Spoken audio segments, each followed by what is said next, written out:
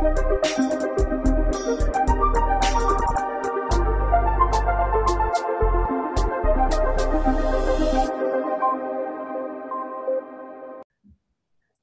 hello everyone, and welcome to the Leaders Talk podcast series. My name is Desire Rajaman, and I'm one of the many people whose career has been jump-started by the work of LTSB.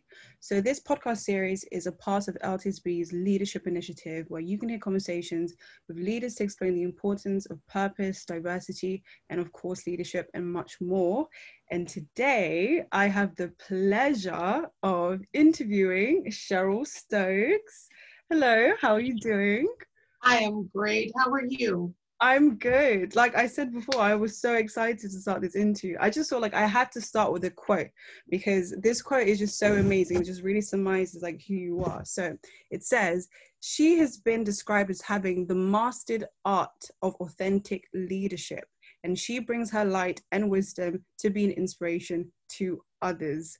Oh my goodness. Thank you so much. I don't recall who said that, but thank them as well. Yeah, that was Angela Errol. So she's another, she's another D&I coach. Yeah, I just thought that was just such an amazing quote, and it kind of is just a testament to what people think of you. So how are you doing today? How have you been? I've been well. It's been, of course, this is just an extraordinary period of time for everyone. 2020 was a year that presented lots of challenges with everything happening in the world, from the global pandemic to in the US, the murder of George Floyd and all of the social activism. And for me personally, because I work across leadership and culture and diversity and inclusion, it's been extraordinarily busy because organizations are trying to figure out what do we do. And I'm very passionate about helping make positive change. So yeah, it's been a bit busy. Yeah, honestly, it must have been. I can imagine that this moment of time is really going to be a defining moment for your career as a whole, just because the world has been changing so fast. One of the things I really wanted to know is whether you knew you were going to go into this direction from a young age. Oh, interesting. No, I did not. So I started in engineering. I am from Flint, Michigan, the birthplace of General Motors. I was always good in math and science. And so in high school, I just had a wonderful opportunity to work. I became a cooperative education student, and that exposed me to engineering. And I always knew I didn't have a passion for it, but I come from a working class family. My parents weren't college educated. They were what you might call blue collar workers. My mother was a hairdresser. My dad worked on the assembly line at GM. And so I knew that I just needed to do something that would cause me to earn a good living while I figured out what I really wanted to do. Yeah. And what was that defining moment when you knew that you had to do something else?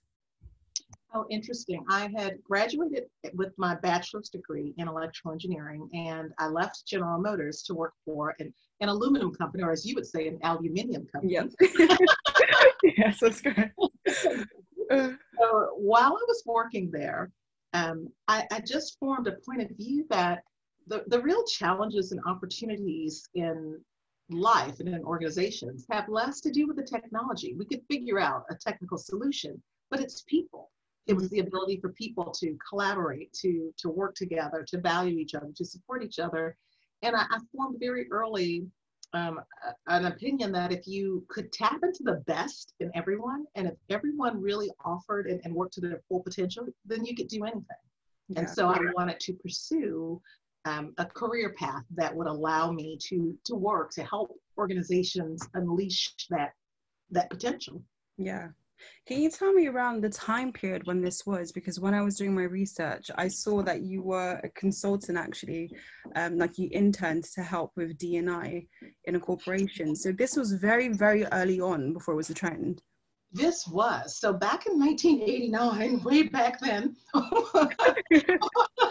I'm dating myself now, but when I graduated from undergrad and I was working at this company, my second week of work, I was summoned to a mandatory class called Managing Personnel Diversity. And I thought, oh, that sounds interesting, but I really didn't have a clue what it was going to be. And I went in this course, and a person who was my main client as an engineer, the plant superintendent was the person that, we did our work for.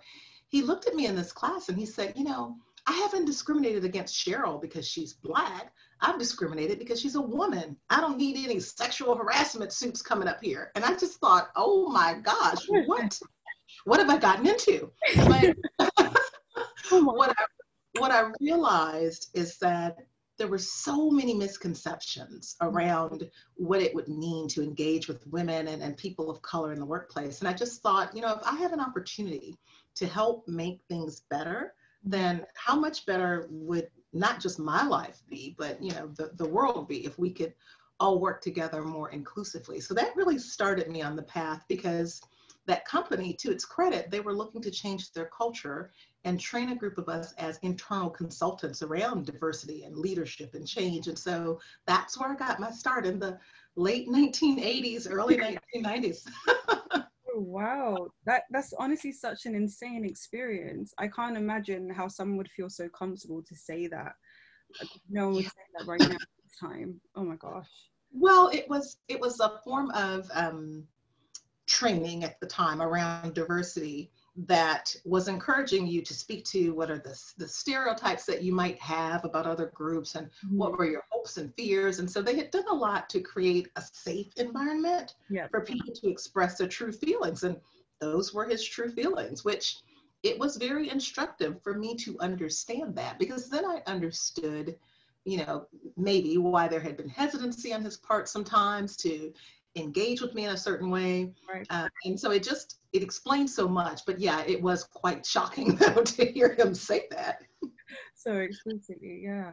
Can you tell me some of the other challenges that you must have faced in that time? Because being a woman, for one, in engineering, and then a Black woman on top of that in engineering, oh my gosh, I have to give you a little applause for that. Well, thank you so much. Yeah, it was quite challenging, but it was also quite empowering, because in that particular era, the group of professional engineers, women, people of color, we formed what I now know was an employee resource group, but we called it the Support and Development Association. And we did it so we could teach each other what things we might need to know about the business, and we could mentor each other. And it really became first of all, an empowering group for us, because we learned that, we spanned this entire business. We knew quite a lot about it, and we could help each other be even better. So that was it. But then we also figured out that we could help affect change. We knew this organization wanted to do something about this problem of not being able to attract and retain STEM talent that were females and minorities. And so we did our own investigation. We did exit interviews of all of the people that we knew, women and people of color who had left.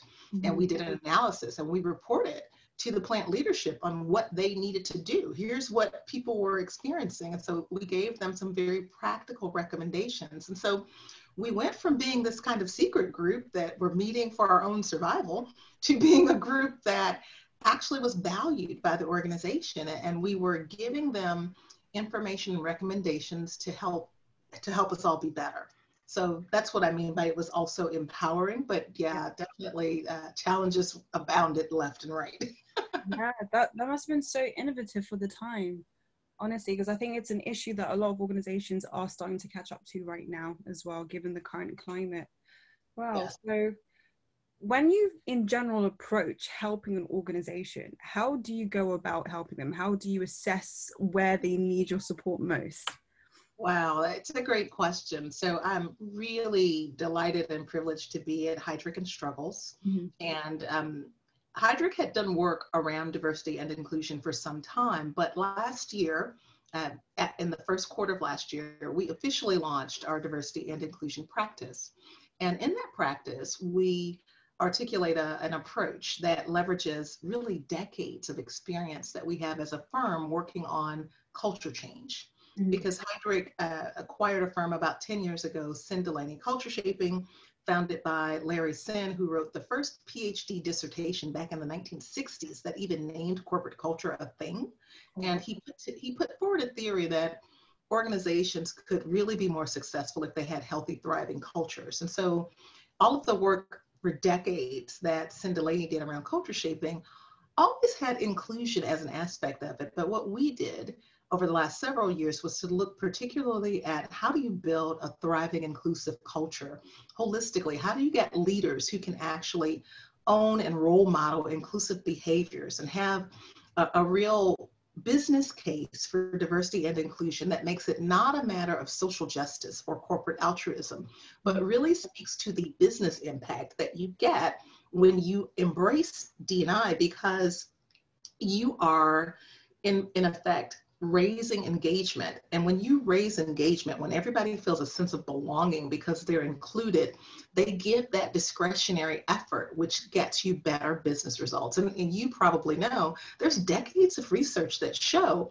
that, you know, equally well managed, diverse and inclusive teams and organizations outperform their competitors, better business results. So who doesn't want more innovation? Who doesn't want better quality decisions? Who doesn't want better business results? Yeah. Yeah.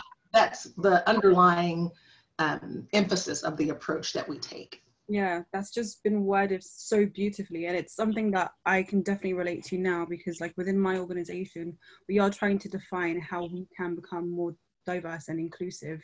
And I think the way you just explained it made it so simple, and it just put the business cause like so at ease for everyone. So, okay, so can you tell me then how a leader can do this in the organization? So I just want to touch on something as well. So you co-authored a piece with Larry Sen, and it's called The Moment: Leadership, Culture, Diversity and Inclusion. It's a wonderful piece.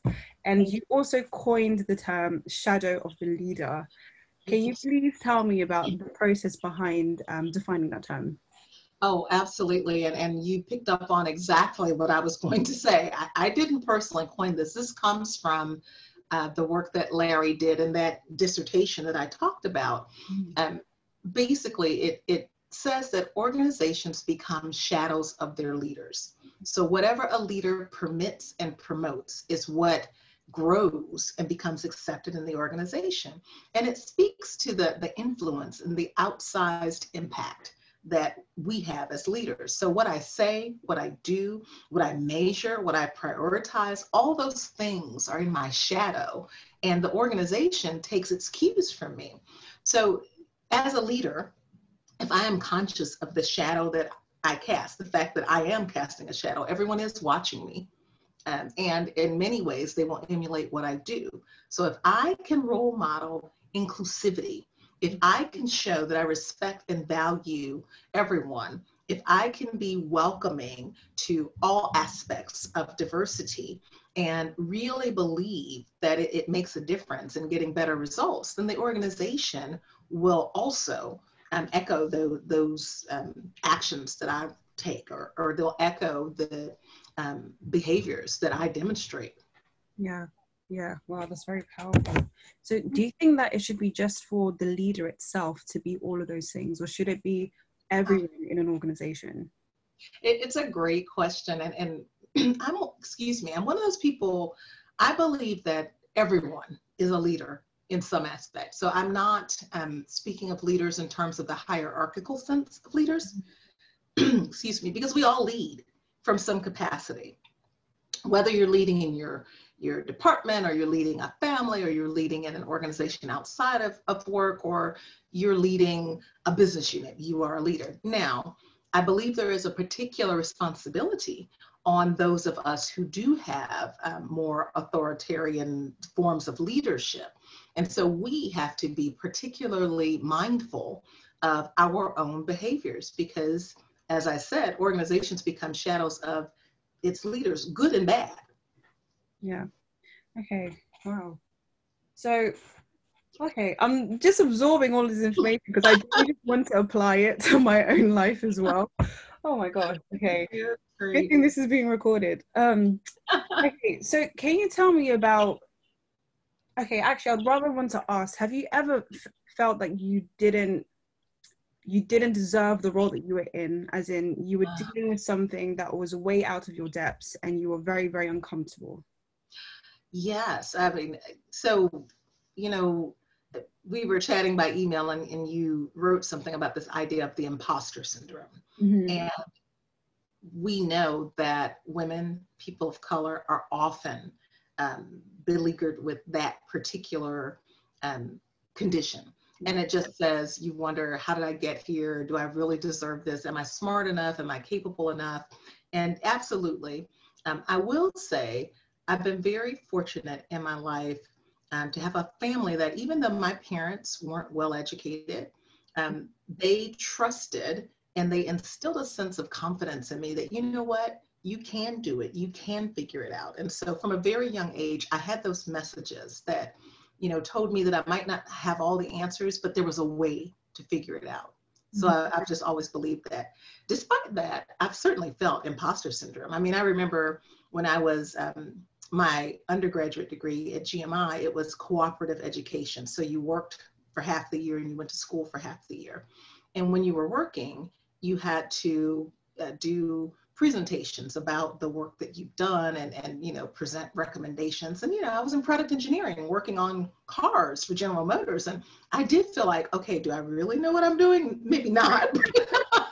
Oh God. And I remember at one particular time, I had to give a presentation to the chief engineer and all these folks, and I was totally nervous. And an older student, a mentor of mine, she was an Indian American woman named Sheila Jane. Sheila said, Cheryl, first of all, you've done the work. You've been here these months. No one knows it like you. She said, so even if you get up there and if you make a mistake, guess what? They'll never know. Yeah. It gave me an odd confidence to say, you know, she's right. I'm the expert in what I've been doing. And, you know, I just have to share my thoughts, and they may not be perfect, but this has been my experience. And that gave me confidence. And I've sort of played that tape in my head over and over through the years when I'm about to speak to something or do something and there's a nervousness and I start to feel imposter syndrome creeping up. I remember, guess what? I am the expert in what I've done. No one else knows my experience but me. And these folks are interested in what I am able to share. So that's what I'm going to do. I'm going to share it. Yeah. Wow. Oh my God. Anytime you talk, it's just so much inspiration just coming out. Like, it's amazing. I'm so glad. It just like naturally emanates from you. Do you feel like you've always been this type of person, or was it kind of like how your parents supported you and made you feel very confident with choosing your own choices? I do think that's part of it. And I also think, I mean, you heard my story. I've been doing this a while. Let me just say, you know, when I was doing this. And so I've been very fortunate to have a career trajectory that's given me wonderful experiences. I've had great mentors, some that I've sought out, others that sought me out. And so I do believe, and again, this comes from my upbringing, that you pay it forward. So when you achieve some measure of success, or when you learn something, you share, you help others, because that's how we all get better. Yeah. Can you tell me more about what you want your legacy to be from all that you've done? Wow, thank you. That is it's a deep question, but it is one that's very much on my mind. So I started later in life with children. So I have teenagers. I have a son who will be 16 in May, and I have another one who will be 13 later this year. And part of the reason that I wanted them to live outside of the US, so you may know, we lived in London for 3 years. I ran a business unit for my former employer in Europe from London. And it was important for my husband and I to live abroad, because we wanted our boys to have a sense of being young men of color in a different context. America's wonderful, and there are many complexities to being a person of color in this context. We wanted them to be in a place where they could engage with more people from around the world. And I mean, what other multicultural place than London? I mean, my gosh, I remember when Preston turned, I guess it would have been 12, his birthday party had kids from like 12 different countries. It was just amazing. And we thought, you know what? In America, there certainly are people from many heritages, but it would have been not so simple to have a party with people with that diversity of background, just because of the way that our country is situated. And, you know, they enjoyed the travel, they enjoyed learning different cultures.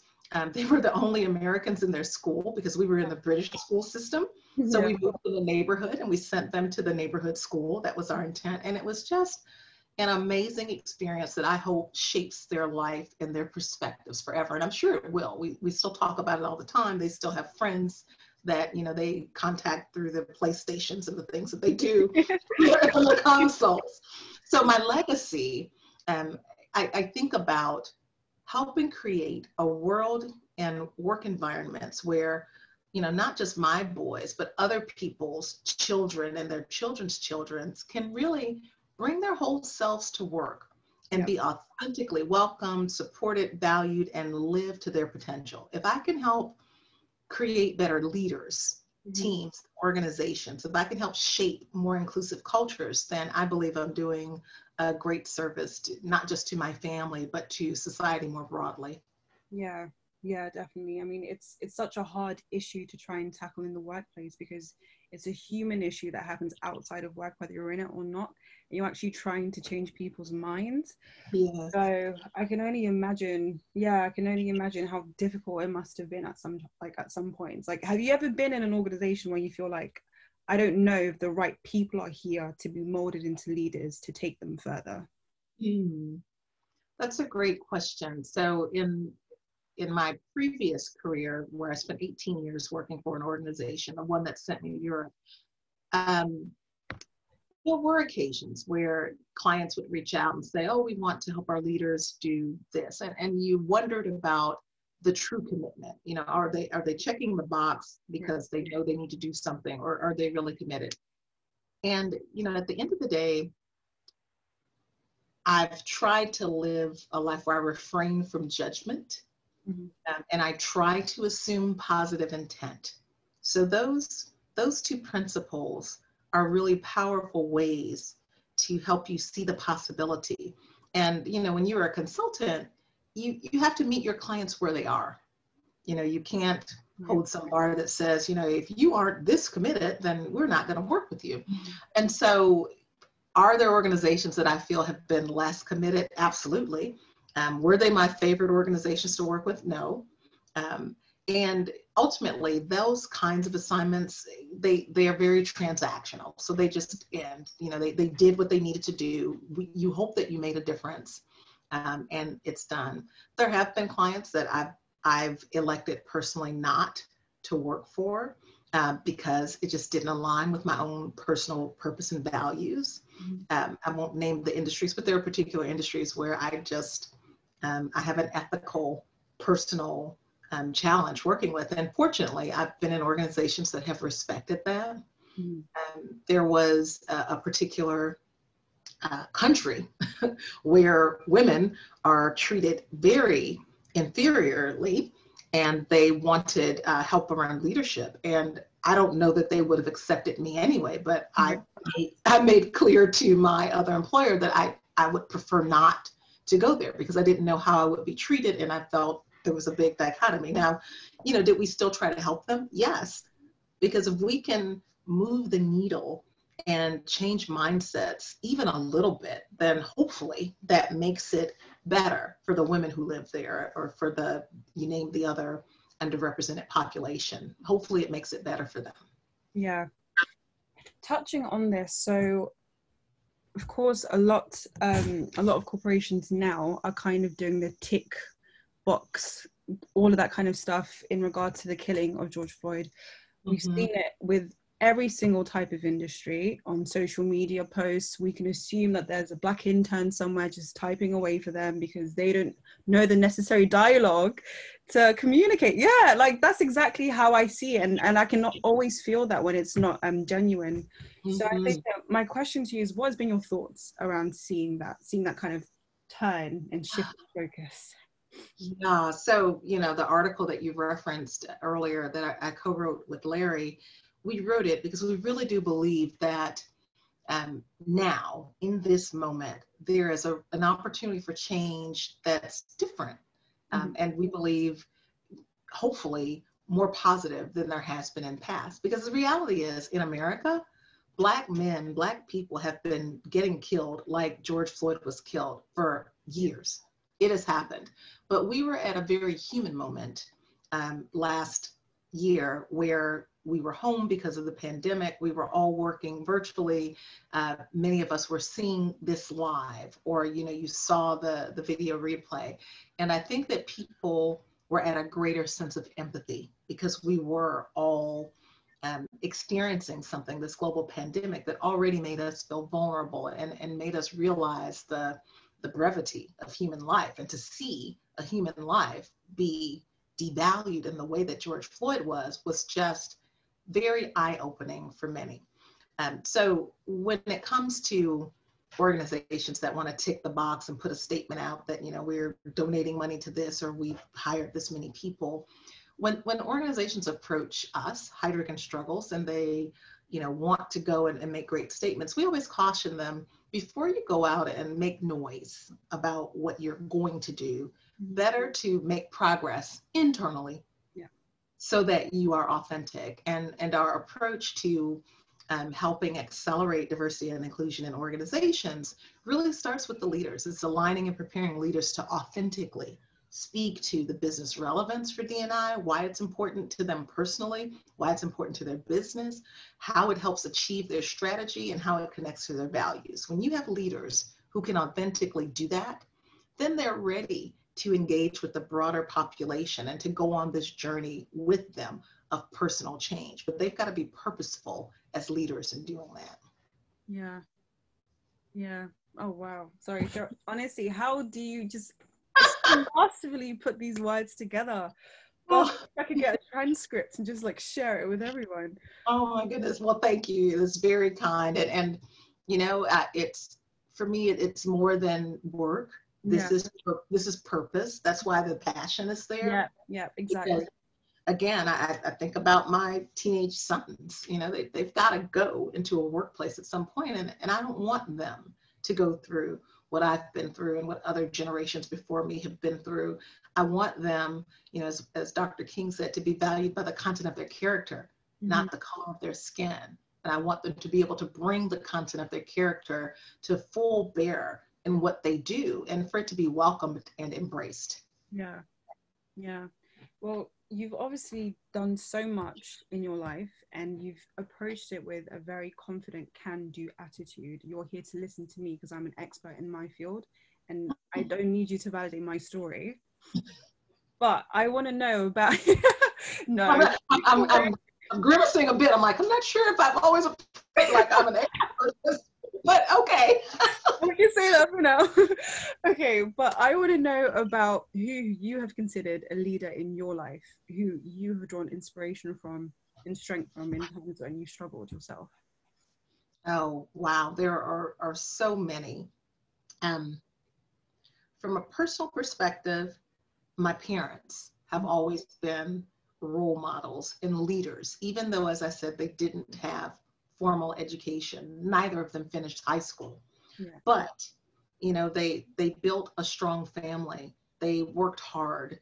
They instilled great values in us and a sense of responsibility to a broader community and a higher purpose that grounds me into who I am today. So, you know, definitely my parents, and, you know, God bless, they're both deceased now. My mother recently passed away at 89, the last in her generation for my family. And I wrote a tribute to the leadership lessons that I learned from her, because, you know, she was a servant leader. I believe in servant leadership. She served her community. She served her church. She was the Boy Scout den mother. You know, she did things outside of just her day to day.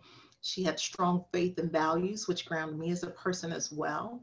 She mentored people. She believed in, you know, at 89, she had friends who were teenagers all the way to people her own age. And so, you know, I know there's power in reaching out to people across generations, which is why I'm so delighted to be a part of LTSB, because I just believe it's so important to pour into the generations behind you so that hopefully they do what you do and even more. And so those are things I learned from my mother. From a business perspective, I had a mentor who is still a mentor and friend. Her name is Judy Rosenblum. She was the chief learning officer for the Coca-Cola company when I joined Coca-Cola in the mid-90s. And she became not just my boss, but my friend and mentor. She certainly I learned from working with her. I was her chief of staff for a while, and then I was an internal consultant more broadly in the company. But I got a chance to understand up close and personally what the life of a senior executive was like in corporate America. And it gave me insight into what I wanted for my own career. I learned from her. She was a sponsor, so she made opportunities open up for me. And in fact, when she moved to Duke to start a business, she called me to come with her to help start it. Yeah. And so that brought me on that career trajectory. And, you know, she retired from Duke. I continued on there, did lots of things, but she made just a huge and lasting impact in my life. Mm-hmm. And then I had a sponsor back in my days working in the aluminum company, who was the plant manager. So when our employee resource group, you know, gave our presentation about what the company could do to help attract and retain female and minority talent, he was really moved and he took action. And one of the things he asked for was reverse mentoring. So I had a chance to be his mentor, yeah. But he was mentoring me as well. And again, that he had very empathetic leadership. He knew and wasn't afraid to confront the problems that existed in the organization. And he set a standard that we were going to do better. And so, you know, there are so many more that I could name, but those are corporate leaders and then personal leaders that have just made a huge difference in my own life. Yeah, I really felt that when you were talking about your mother, because it made me think of my own. She as well, she didn't have formal education. That wasn't championed in her house growing up. But I always say all of my strength just comes from her, because I've seen what she's gone through, but she's persevered. She hasn't complained. She's brought me greater opportunities than she ever had. So yeah, that really spoke to me. Yeah, I also wanted to know, what do you plan on doing in the future? Where do you want to touch on next? Oh my goodness, it's certainly, there's so much to do in this area of diversity and leadership and culture. And, you know, fortunately, Heidrick has a lot of platform to continue to engage with clients around the world. I'd like for Heidrick and Struggles to be even better known for our work in leadership development, particularly. Mm-hmm. I know that we have a tremendous and broad set of capabilities that many of our clients don't know. They think of Heidrick as a search firm. They don't realize that we have this broader leadership advisory practice that includes diversity and inclusion, but leadership development more broadly, and culture shaping and team and organizational work. So I'm hopeful that in my next years here at the firm, I can help us continue to grow our reputation, but our impact in creating, helping, you know, our purposes. We help our clients change the world one leadership team at a time. So I'm hoping that we can continue to do that with our clients, and I can be a part of it. Yeah, that sounds wonderful. Can you tell me one key piece of advice that you'd love to give anyone listening, whether they're in situations where they feel like they're not motivated enough, they don't think they have the capabilities to be a leader, they've always been very quiet, like how can they progress? Like, what would you want to say to them? Advice about being a leader. So I believe that everyone is created with a unique purpose, that there is something that we have inside of us that the world needs. And so look inside to find the unique thing or things that you offer. It might not show up obviously at work as you want it to, but it might be the way that you engage with, you know, the football team in the neighborhood, or it might be the way that you engage with children, or it might be in how you care for elders. But there's something that you have that only you can offer. And then translate that into your workplace.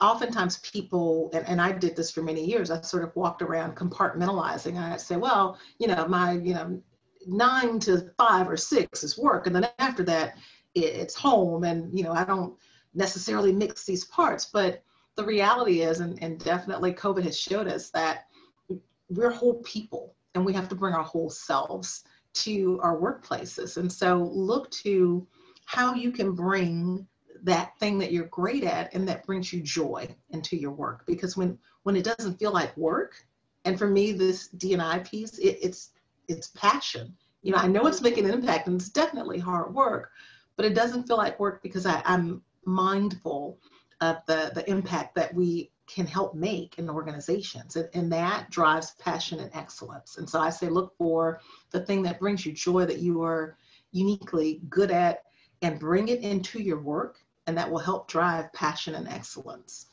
Yeah. Every single word you say is poetry, honestly. Thank you. Yeah, like you can just feel the passion coming from you when you speak about it. I think that's what a lot of organizations lack when they kind of approach D&I. They lack that human touch. What we're talking about, dialogue is all about, yeah, we're doing great. We have this many, 25% BAME or LGBTQ plus. I think, if more organizations focus on that human touch, like you would see more people having that higher engagement as you were talking about before. Absolutely. I mean, no one wants to just be, there's a principle in our D&I work where we talk about how we treat people. And the question is, are you celebrating diversity? Are you really seeking out the unique qualities that everyone brings to the table and celebrating it, affirming people? Or are you tolerating, or worse, ignoring? No one wants to feel that they're being tolerated. If I say, oh, Desire, I tolerate you, well, that doesn't inspire you to do great work. So really, as leaders, we have to look for ways to celebrate and to allow people to bring their best selves to work, their whole selves to work. Yeah. I think that's a really powerful note to end on. I don't want this conversation to end. Like, you've been absolutely amazing. I've honestly learned so much, and I can't wait for other people to hear what you've had to say today. Oh gosh, Cheryl. Well, I'm so glad to have met you. Thank you so much for doing this podcast interview. Oh, thank you. It's been my pleasure. And I look forward to getting to know more about you and seeing all the great things that I know you will do in your career. Thank you. Okay, I'm going to pause.